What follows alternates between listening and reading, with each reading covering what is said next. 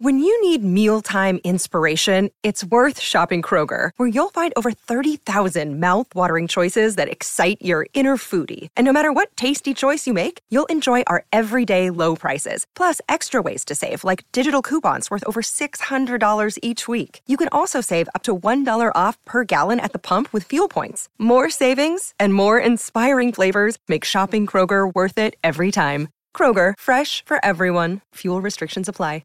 I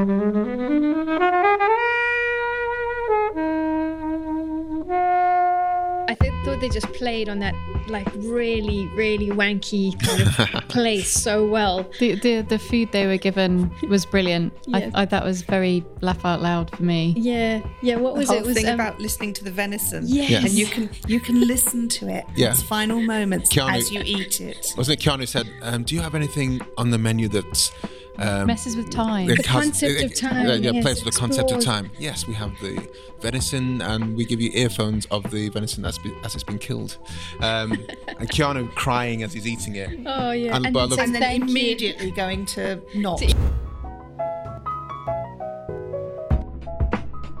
Hello, film fans. Thanks for listening today. Joining us in the studio, we have Sarah May. Hello. Susie. Hi there. And as always, Kobe. Hello. And we're reviewing the 2019 film, Always Be My Maybe. Thank you, as always, to the mighty people for the mighty, mighty tunes. And thanks to Ben from Rockwood Audio for his awesome editing skills. Please do remember to write a review and rate us on Apple Podcasts, anywhere you can do where you listen to the podcast, because it really does help us. And you can join in the conversation with us on Twitter At FlixWatcherPod and on Instagram at FlixWatcher.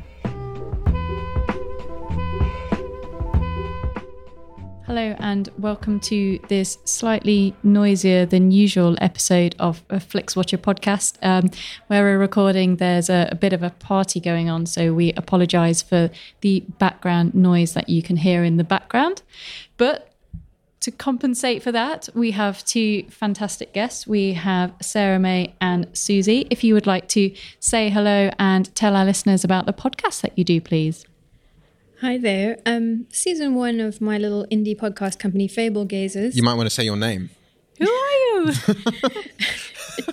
I mean, we should say that we have had Sarah May on before, so maybe... Yeah. But that was a long time ago. I, think, was I still think it's fair to say your name before you start speaking for the first time in this episode. They know my... If you're an award-winning Everyone knows podcaster, Sarah May. they should know your voice. Like Oh, Kylie. God. My name is Sarah May Thiessen. And I'm the senior producer of Fable Gazers, indie podcast company. We do different stories every year, or as frequently as we can manage to get them out. And season 1 was called The Sugar Baby Confessionals, and that's out now. Season 2 I'm working on, I'm hoping to have out by the end of the year. It's all about Georgette Hare, who's an amazing and highly underrated writer. And I'll be talking to people like Stephen Fry, Joanne Harris, Garth Nix, all sorts of lovely people.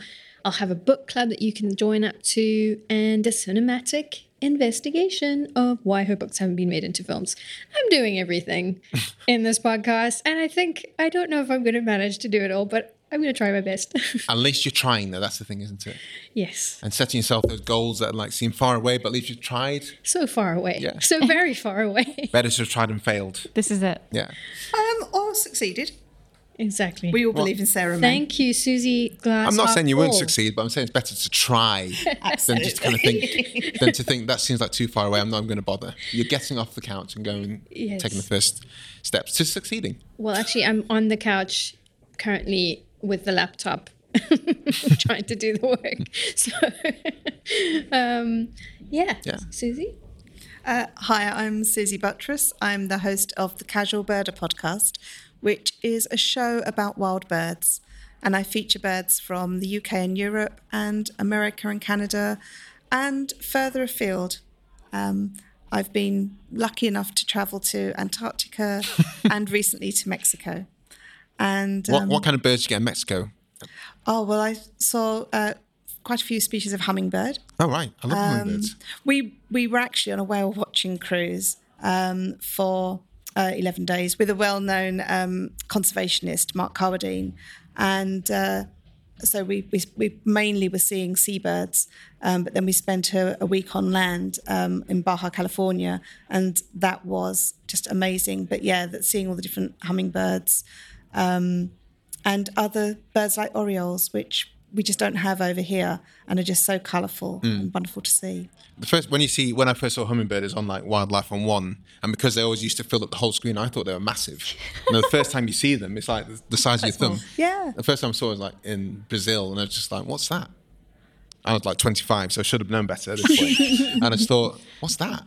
Oh, of course, because it'd be insane if they were the size of like an owl or a normal sized bird, and they were flapping their wings that fast. It would be literally physically like difficult. Yeah, they would have taken over the world, I think. No, but that's really interesting about how, perception through looking at wildlife documentaries and things can actually distort what you they were really is literally there. the same size as a Big as the lion, screen. which is like the next hummingbird one shot, really surprised. and then there's a lion the next shot. So I was going to ask a quick question. Do you have a favourite bird? Yes. The bird that will be my favourite is the one that will come to my hand and take food from it. So I don't mind which bird it is. Goose. Even a goose. But one that will sit on my hand like a little chickadee or a woodpecker or something like that, I would, as long as I get to feel like Snow White, all is good. Sarah May, have you got a favourite bird? I saw a really colourful jay in the garden. I thought, in my ignorance, I thought, wow, what kind of an amazing tropical bird is that? And then only to realise it was quite a common bird. But it was very beautiful. Maybe common, but quite shy. So you were lucky to see them. There's lots of jays in Regent's Park at the moment. Right. So it must be all the youngsters that are around from having fledged and making themselves more obvious. Check out my Corvid episode to find out more about the jay. So we're talking today about Always Be My Maybe, which is Sarah May's choice. Sarah May, can you tell us why you chose it and give us a 2-minute synopsis? Okay, right. So childhood friends Sasha Tran and Marcus, forget his surname, fall out after sleeping together, and then they don't speak again for 16 years. When Sasha, who's now a celebrity chef, comes back to San Francisco to open a new restaurant, and they reconnect. But will they get together? I don't know. Do they? Will they? Won't they? Let's see. So that was the synopsis. So why did you choose it? I chose it because I'm a huge rom-com fan. I'm a huge romance fan. And so I always snap up these kind of offerings, and sometimes they fall very flat, which is very disappointing for me because I feel like it's quite a low bar to make a rom-com good, decent. And this very much exceeded my expectations. I thought it was so funny, so sharp. I've really enjoyed the relationship between the real life. They have a real life friendship, Ali Wong and Randall Park, who are the two leads, and they wrote and produced it as well. So it's really wonderfully diverse. Also, I love that. I love the way that this. It's not making a big thing about the fact that they're both Asian. It's just happens to be what they are. And they're both wonderful in it. I really enjoyed it. And there's an amazing cameo with Keanu Reeves, which I loved. Helen, what are your thoughts? So I knew about this film because of the unlikely cameo of Keanu Reeves. So you knew about the cameo before you started watching it? I did, because people kept talking about, this is an amazing cameo. And I was like, what is it? Oh, it's Keanu Reeves. Spoilers, guys. There's an amazing cameo with Keanu Reeves if you haven't watched the film. There's a lot of things that I really, really liked about this film. And then there was a few things that I was less enamored with. But we've talked about this before because we reviewed To All the Boys I've Loved Before, and the sort of the diversity in the casting with this. And it's really great to see a romantic comedy where the two leads are not white, or the female is not a blonde stick. So that was kind of nice. And fun, and there's a lot of funny moments in it as well.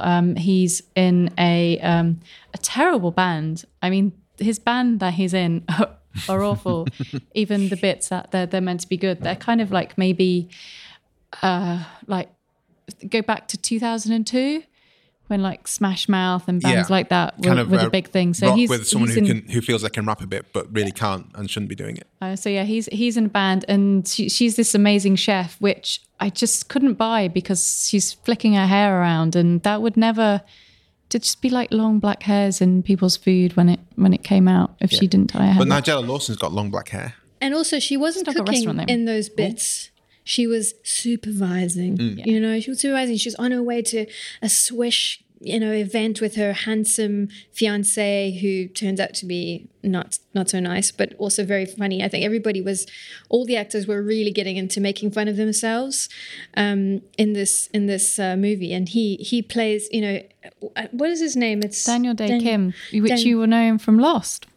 Yeah, and he's just, uber handsome, the perfect boyfriend, and she thinks that she's, her life is sorted, they're about to get married, and then he says to her, actually, let's postpone the wedding, and in the meantime, I'm going to go off to India, and I'm going to like sleep around, and you're welcome to do that. And, at first she's kind of, you can see her trying to reconcile that and saying like, yeah, we'll be apart together, and you just sort of know that it's not really what she wants, She wants to have a baby and things like that, and start doing those kind of things, settle down. So when she goes back to San Francisco and she reconnects with Marcus, you do wonder, is that going to happen? And I think they developed that very well, because Marcus isn't. I mean, he's a bit of a loser in some ways, and he acts like a bit of a dick at several points in the movie. I felt like she's such a kick-ass career woman. And he sort of lets her down at several points. When they sleep together, when they're teenagers, they've been best friends since they were young. And he's so horrible to her afterwards. I mean, I know his mom has just died, who's been a mother to both of them. And he kind of says something pretty unforgivable to her about how, she'll never really understand this loss, even though it's clear that she does. And I thought they did that in such a beautifully organic way. Mm-hmm. First of all, the sex scene was funny. The aftermath of the sex scene was really funny. Things like down-to-earth things, like she says immediately afterwards, just the way that he's awkwardly trying to touch her with his arm and he doesn't know what to do with his arm, and she's like, your car smells like Parmesan. And he's just like, yeah, there's some Parmesan in the glove. I mean, I love that kind of thing. I just thought it was really funny.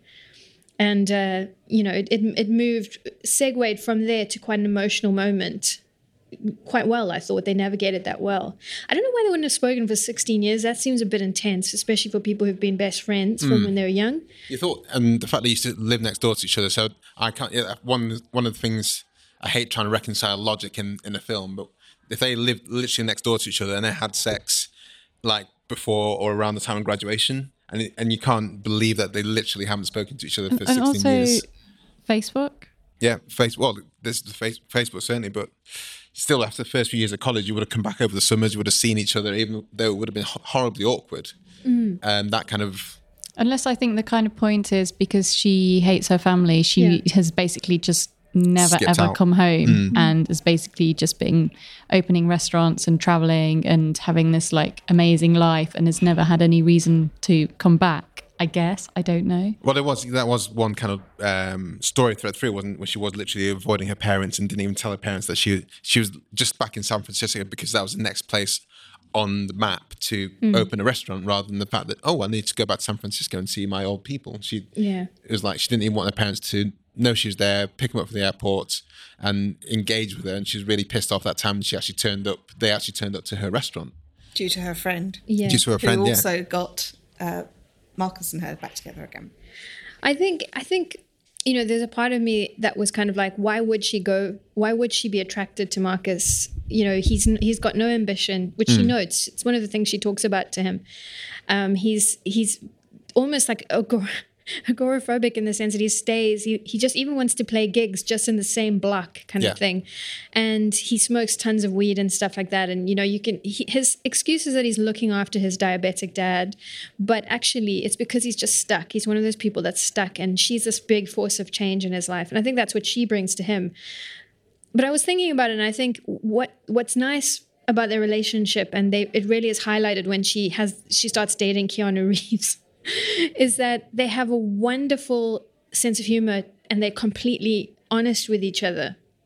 And that does make for a nice dynamic. And you kind of see that by the end, despite his, he kind of overcomes his reluctance and starts to like grudgingly, move forward and make compromises for her. And I thought they dealt with that really nicely as well. I mean, it wasn't like a situation where she gives up her career, or we're kind of made to feel like, oh, this awful career woman is like not sacrificing everything for the man in her life, And I like that, She doesn't take shit from him either. I think there's a one thing I liked. Carrying on from that, I really did like the fact that it was her thrust, and it was kind of mainly her narrative in terms of them going back to appearing together, and then him having to join her in New York. But I also find it kind of hard that if they did want to have a life together, it was it was a complete upheaval. Not just if it was kind of role reversal. If it was a man that came up along and said, "Let's stay together, but you're going to have to go to New York for 6 months, and then go to a different place for 6 months, and then go to a different place for 6 months." I find that for me I find it a bit tense. I'd just rather have like a place we can have as our own, and maybe you go to New York for 6 months and we'll join you for a bit, but let's have our. I would have liked if she'd have said, "Let's make San Francisco our home, and we'll have this house, and we can come back here like every summer, and then still open my restaurants." I think that for me that seemed like a more logical, realistic, more realistic thing. Yeah. At the very end, when her compromise to him, it felt like to me what they were kind of saying was she makes this restaurant that's based on his mum's cooking, and my feeling and not was selling out. Yeah, and my feeling was that because she also mentioned wanting to have a baby, that might be their base. Sure, okay. They start. I can't remember if that was in New York or if that was in San Francisco as well. But anyway, so I did kind of feel like she was listening to him. She was taking certain things that he said on board and stuff like that. It wasn't just him. Mind you, he didn't really have anything to give up. Yeah, I mean, I was like... The band, man. He was cramping his dad's sexual style as well. And all this kind of thing. Diana Ross. Yeah, with Diana Ross. But yeah, no, I thought it was... And, they were just such fun moments. It's one of those movies where there's so many funny bits. I mean, we have to talk about the Keanu Reeves. Let's talk about Keanu Reeves. Because... So she decides she's going to give it a go with Marcus, but then it turns out that he's dating Jenny, this girl who's a brilliant caricature of like the most hippy-dippy person imaginable. But it turns out she's actually super ambitious as well. We find after the Keanu Reeves incident. And so they go on a very awkward double date with, it turns out, Keanu Reeves, who walks in, to his own theme tune and his hair in slow motion. Yeah, and first of all, it's a very puncy restaurant. So poor Marcus is in his like prom tux, which is like really dated, and Keanu just feels out of place straight away. Exactly, and Keanu walks in looking like $1 million, and Tom Ford and everything, and I thought they just played on that like really, really wanky kind of place so well. The food they were given was brilliant. Yes. I that was very laugh out loud for me. Yeah. What was the it? whole thing about listening to the venison. Yes. And you can listen to it in its final moments as you eat it. Wasn't it Keanu said, do you have anything on the menu that messes with time? The concept of time. Plays with the concept of time. Yes, we have the venison, and we give you earphones of the venison as it's been killed. And Keanu crying as he's eating it. Oh yeah, and then immediately going to not to eat it. Yeah. I'm sorry. And it was interesting that I've forgotten her name. What's the main character's name? Sasha. She just didn't. She was straight in there eating in there it. straight away. Yeah. Didn't care. No worries. Tasty. I like the way as well, the waiter's like, oh, and everything on the table is edible. And so Marcus is like, even this napkin? And he's like, and Jenny's like, no, of course not the napkin. Marcus, and he's such a person out of water in that pretentious environment. That was amazing scene. That really was. Keanu's had a decent year. I mean, I love John Wick, but this is not the kind of role I typically have him down as. Like he's making fun of himself, and I thought that was so. I never expected that he would have such a. He'd be so self-aware and able to laugh at himself like that. Because I mean, I guess it can be quite hard. But his character is like a properly down to earth. Everyone loves Keanu Reeves because he's the person that rides the subway. He stands up for people. Yeah. He stands up for the older ladies. He'll sit and talk to the tramps in the park and stuff like that. You have lots of pictures of that. So this is playing like a super hyper version of But he's Keanu that doesn't really quite exist. a distasteful character, and I was really surprised that Keanu would allow himself to be Keanu in it. So yeah, definitely poking fun at himself, but it really took turns that I was not expecting. Yeah, because he sort of incites there's tension between him and Marcus from the get-go. He goes off and pays, and then Marcus is like, well, you didn't even give me a chance to argue with you, and he's going, listen, it was $6,500, so and you wouldn't have been able to afford it, kind of thing. And then they go off to his hotel, and it's just another masterclass in this kind of like awkward tension where they're doing, is it like truth or it's like asking questions, and one of them is, who would you kill in this room? And Keanu's like, Marcus. Everyone says Marcus, basically. Yeah, poor Marcus, except for Sasha. And then it ends in basically Keanu inciting Marcus to punch him in the face, which is really, really funny. I love the way it ended where Keanu orders him an Uber. But it's an Uber pool. It's an Uber pool. It's like, yeah, you bastard. That's the final straw. Jenny stays because she's like, listen, I need him to help my sort of children's community thing, and what celebrities can really help. And he goes, well, look what Leonardo's done for the environment. He's like, what did he do? And she's just like, well, he's working on it. Things like that were really funny. And I don't know if that's because they're kind of celebrities themselves. Obviously, Randall Park and Ali Wong, and they have a very, very sharp eye for this kind of lack of humility and wank, and I really enjoyed that. I think as much as I love the Keanu Reeves bit, it kind of took the film into a weirder direction. It does make the film better. Generally, it makes it more like, guys, you should see this film, but I'm not going to explain why. And it's the funniest part of the film, but also it kind of detracts from the kind of point in a way. Oh, do you think so? Yeah, I feel it kind of took away from it, because I really, I think Randall Park, I love him in everything I've seen him in, like even like Ant-Man, and he's in Veep quite a lot.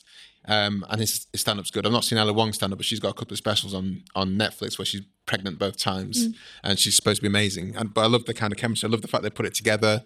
I love the fact that like Randall Park's family's Korean, her family's Chinese. But that, again, that doesn't matter. They're both, but to a lot of people, there's no difference. But there is, from the start. She goes to his mum's house, and she's learned to make kimchi, which is not something that her parents would have taught her to make. So I loved all those little bits, but then that kind of Keanu bit. It was a bit too surreal, I guess. That was sort of fantastical, wasn't it? That bit. I really liked it. I thought it worked well because I think it's hilarious. Definitely hilarious. His main gripe with her lifestyle, because that's what causes the tension between them later when they get into a relationship, is that he feels that she's gotten too big for her boots. She's been too immersed in this, surreal, if we, say celebrity lifestyle, where you lose touch with reality, you lose touch with who you are.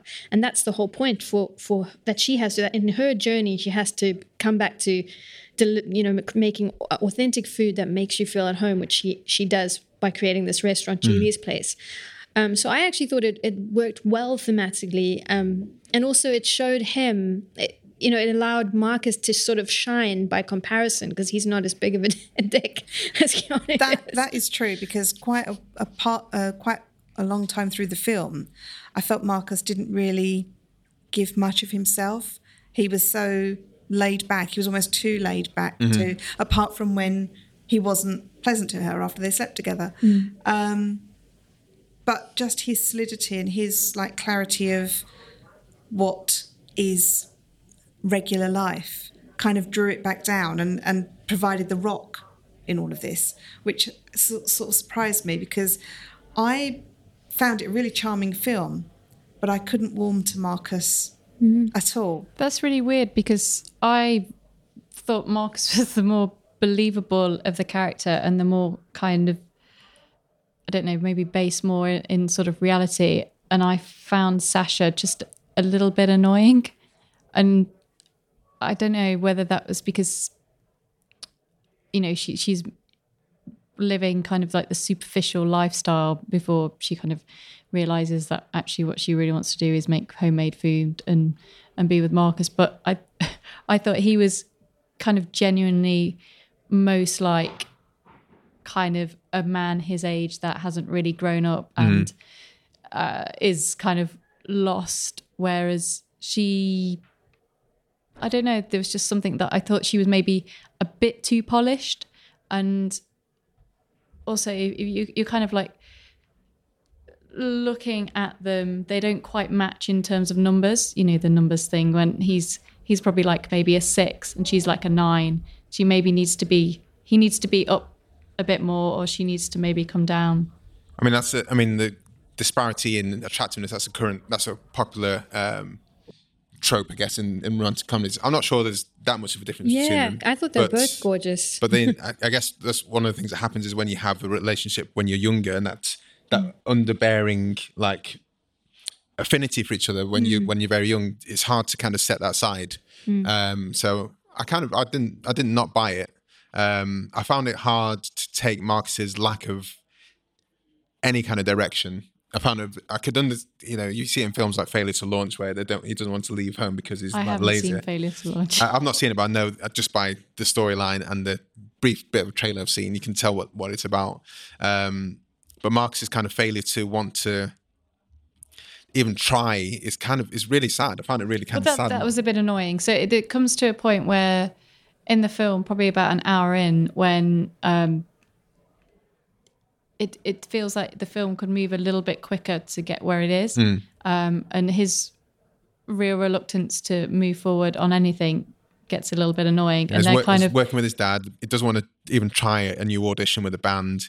I can understand why he doesn't want to go across the country to New York. I can understand why that's too big a step, but not even like the small things. Yeah. But he does eventually. That's the thing. She's like the catalyzing force that, you know, breezes him back into his life and makes him and forces him to move and change. And he's been holding on to this, you know, that he has to stay with his dad because the mum's died and whatever. I mean, it is a flimsy thing, but I know people like that. You know, I know people that have, for one reason or another, just never managed to really push themselves out of their comfort zone. And he's got a really snuggly comfort zone. You know, he's got his little man cave. And the thing about him is, you know, it's not like he's unhappy. You know, he sort of is like dancing in the mirror to his music that he loves, you know. And his dad joins him. Exactly. His dad's great as well. And they have a wonderful relationship. But I suppose what they could have done more is maybe have him show some dissatisfaction with that sometimes. I mean, he is quite complacent. And even when she comes in and she's offering him quite a cool, you know, opportunity, life, you know, relationship with her. And he's sort of, once again, he kind of falls down and he sort of sabotages himself. But again, I didn't feel like it was out of the realm of what life is. Because as I say, I know people like that. And I thought it was interesting that instead of her having to be the one who kind of like gives up things and, you know, diminishes herself, he does take quite a mammoth step, and he does go to New York, and he does decide, he moves out of his dad's house at last, you know, and realizes his dad does have to say to him, get out. Yeah, listen, and don't be a downer in front of Diana Ross. There's a couple of scenes though that I was like, really could not get to grips with. First of all, when she was at the black tie event, going to be interviewed by all the photographers and reporters, and he didn't have a jacket, and they forced him to wear like this jacket with the really long arms. Why didn't he turn the sleeves up? He could have turned it into Miami Vice type, you know, 80s cool. And he just stood there with, you know, it was almost like he extra sabotaged himself by standing there with her gold bag and his long sleeves. I didn't understand. I mean, that kind of thing, it could be that he just, I mean, some people just don't have any fashion sense, you know, and I might certainly got that feeling with him. I mean, when he goes to the Tom Ford shop to think, okay, I need to do this properly, he has no concept of how much a Tom Ford like suit is going to cost until it's like on him. It's like, nope, take it off me. It's get it off me, it burns. That was really funny. Yeah, and he goes in. But I like that because that's, there was definitely like lots of references to Asian culture, like her parents refusing to getting upset if she wants to tip, you know, drivers and things. So they're always insisting on coming to collect her and things like that. And with him as well, when he goes to the sort of discount suit store. I mean, there were lots of nice cameos from little side characters, like the guy in the suit shop is like telling him, it'll be really well for your first court appearance, or maybe, you know, that job, or when you want to go to a reunion, but you don't really want them to know how successful you are. And I just loved stuff like that, you know, really kind of incisive, well-observed comedy. Should we head to the scores, guys? Yeah. Welcome to our unique scoring system. All of our scores are out of 5. You may have decimal places. And as always, we'll start with the recommendability. And Sarah May, you can kick us off. I would give it a 5 because I can't think of any reason not to recommend. It's a good time for people. It's funny, you know. I mean, honestly, if something can make me laugh, that's a comedy that makes me actually laugh, because it's quite rare, actually. I'm like definitely recommending it to everybody. Susie? I would probably say 4. I thought it was really well written. It's quite charming, but there were quite a few parts of it that I just didn't get, and I would find it hard to recommend it to people on that basis. I mean, it was, like I say, really well written, and there were some funny bits in it for me. But yeah, there were bits that I wouldn't wholeheartedly recommend it. Helen? So it is funny, and it is great to see kind of diversity in casting.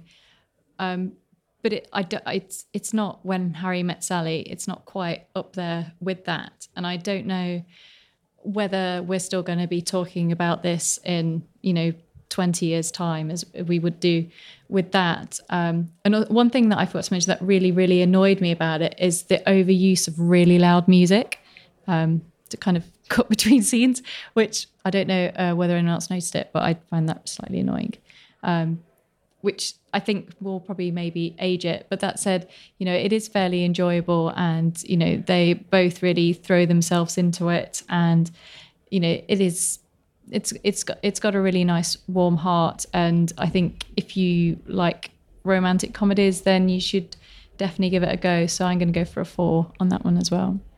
Yeah, I'm going to give it a 4 because, it's unassuming. It's not. There's a lot of things to take away from it.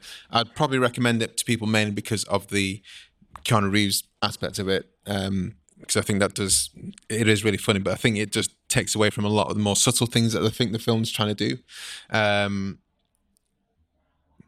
One genius bit of casting is that a lot of people don't know that Keanu Reeves is Chinese. Like, he's like half Chinese, half Hawaiian. So he's he's a mixed race actor. So it is really good casting, but I think, and so it kind of plays still within that type of people who were showing. But I still think it's like, I wish they could have done a really funny bit, but not had to bring someone else to like almost be the special effects funny part of the film.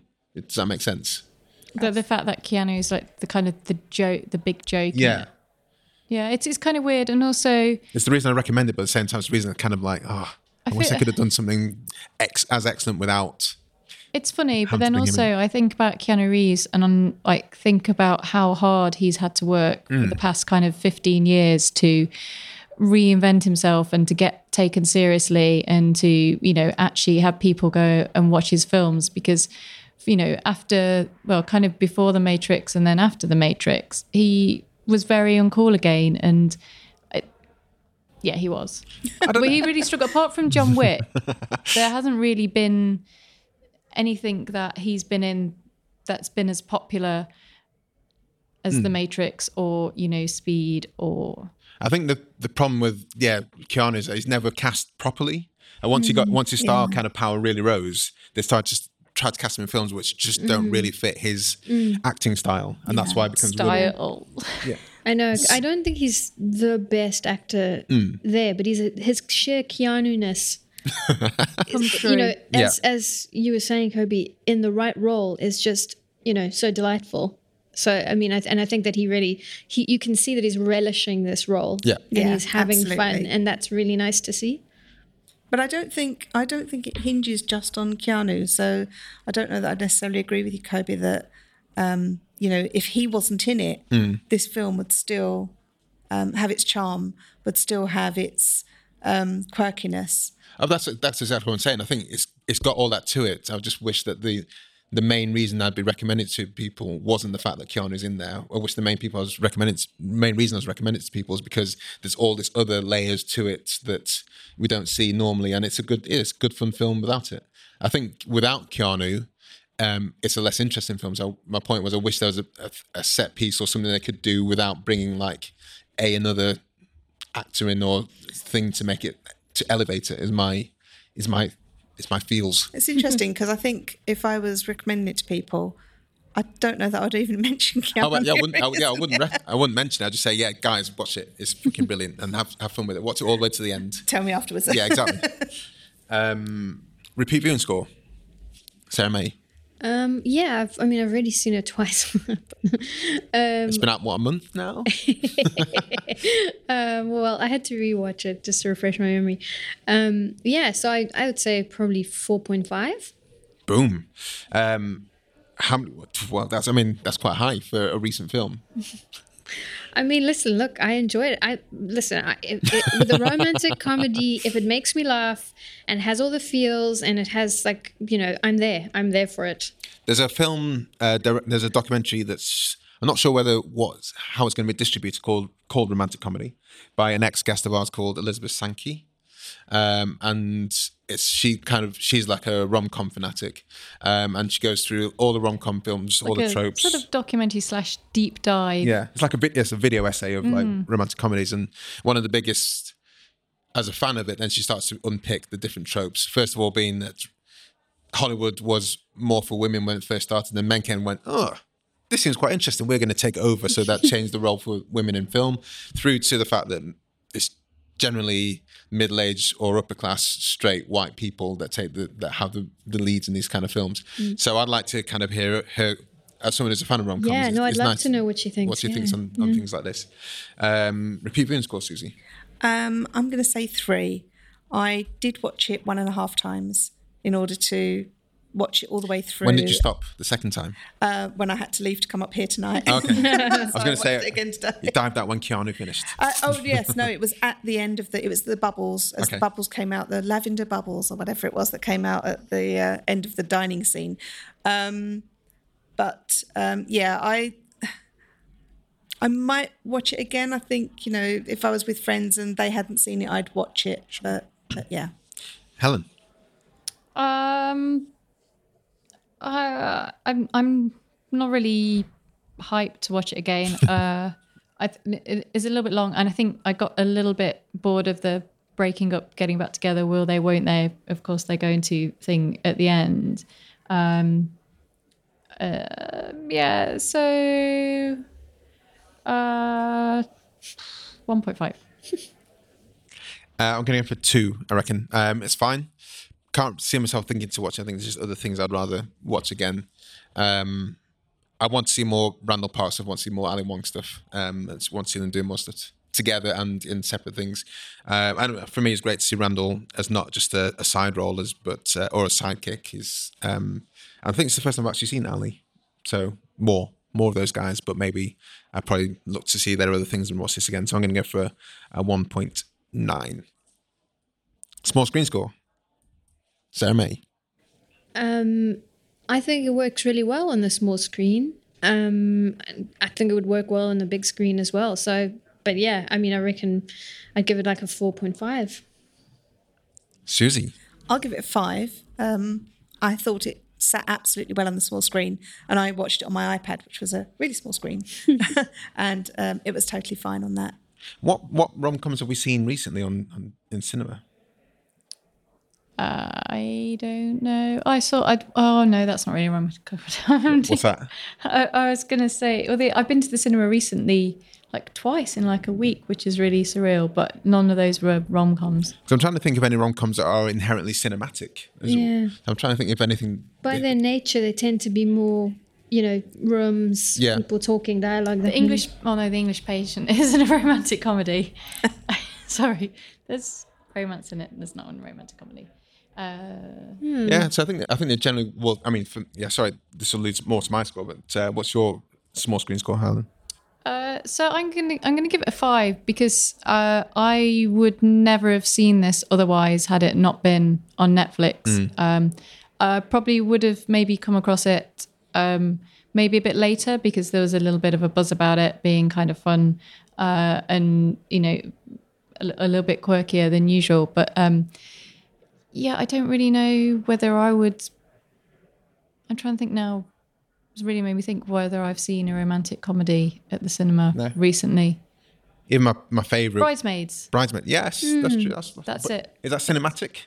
I think it's fun seeing that in the cinema. Shared, I think the thing with that is because it's got those big comedy shared moments. Yeah, the shared experience of that. And maybe like, I'm going to go with my girls. We're going to go to the cinema. We're going to get our nails done in Boots before. What was the one with Renee Zellweger? Bridget Jones. You seen any of those in the cinema? Probably the first one. Sure. So that was like a big one. Let's go together. Yeah, like a big cinematic moment. But I don't know. It's...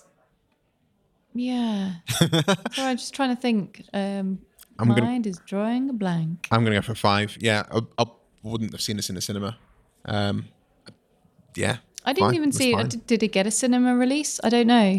Yeah, I know what you mean. It kind of appeared and everyone was like, it's Keanu and it's kind of, this one's actually really good. It's not just for... Does Netflix release all I think its movies? It depends on how big a pull they think it's going to have. So The Irishman's coming out.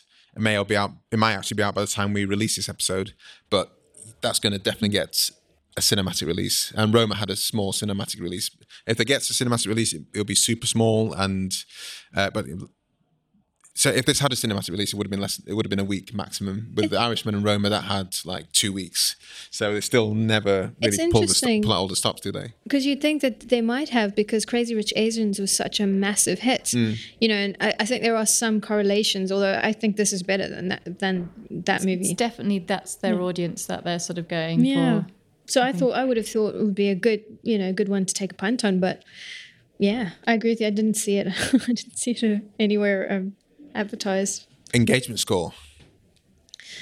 Well, I'm going to give it a 5 because I was fully engaged. Okay, Susie.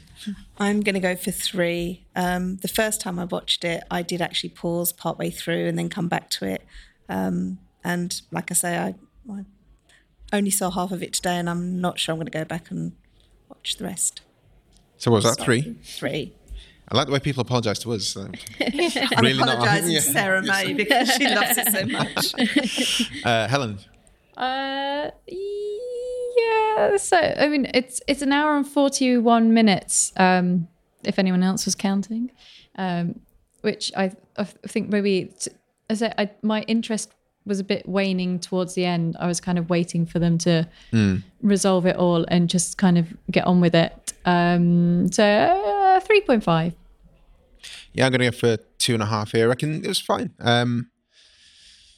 After Keanu left and you knew he wasn't going to come back, I was just waiting for the end to happen. There's a few things that happened which kind of sparked my interest. The main one being that, they set up the website and sold the goods, and you found out that it was Sasha that was buying all of the band merch, and I was like, that's quite a nice little tweet, nice little thing there. But apart from that, there wasn't anything that really kind of I felt I need to be paying attention to. You knew they were going to get together.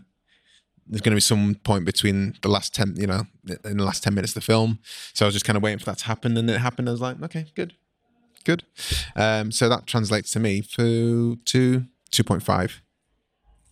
And we're going to have, that's an overall score of 3.84. This is mainly buoyed by Sarah May's effervescent scoring system for this. Okay. So, guys, can we sign off by letting us know where we can find you online and say bye to whoever's listening? You can find me at fablegazers.com, on Twitter at fable_gazers, Instagram at fablegazers.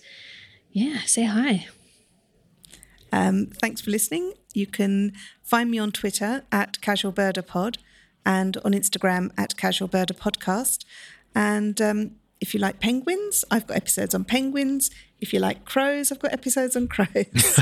But I also do take people out on bird walks. And so if you're from a country or an area that doesn't have the birds we're talking about, have a listen, because hopefully you'll enjoy hearing the bird song.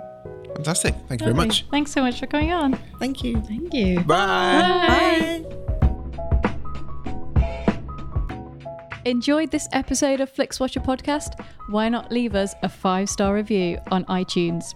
You can also follow us at FlixWatcherPod on Twitter, and we're at FlixWatcher on Instagram. Thanks as always to the mighty people for their mighty, mighty tunes, and Ben from Rockwood Audio for his awesome editing skills. If you're looking to get your podcast edited as sweet as this, get in touch with Ben, and that's Rockwood, ROKK Wood Audio. Tell them FlixWatcher sent you.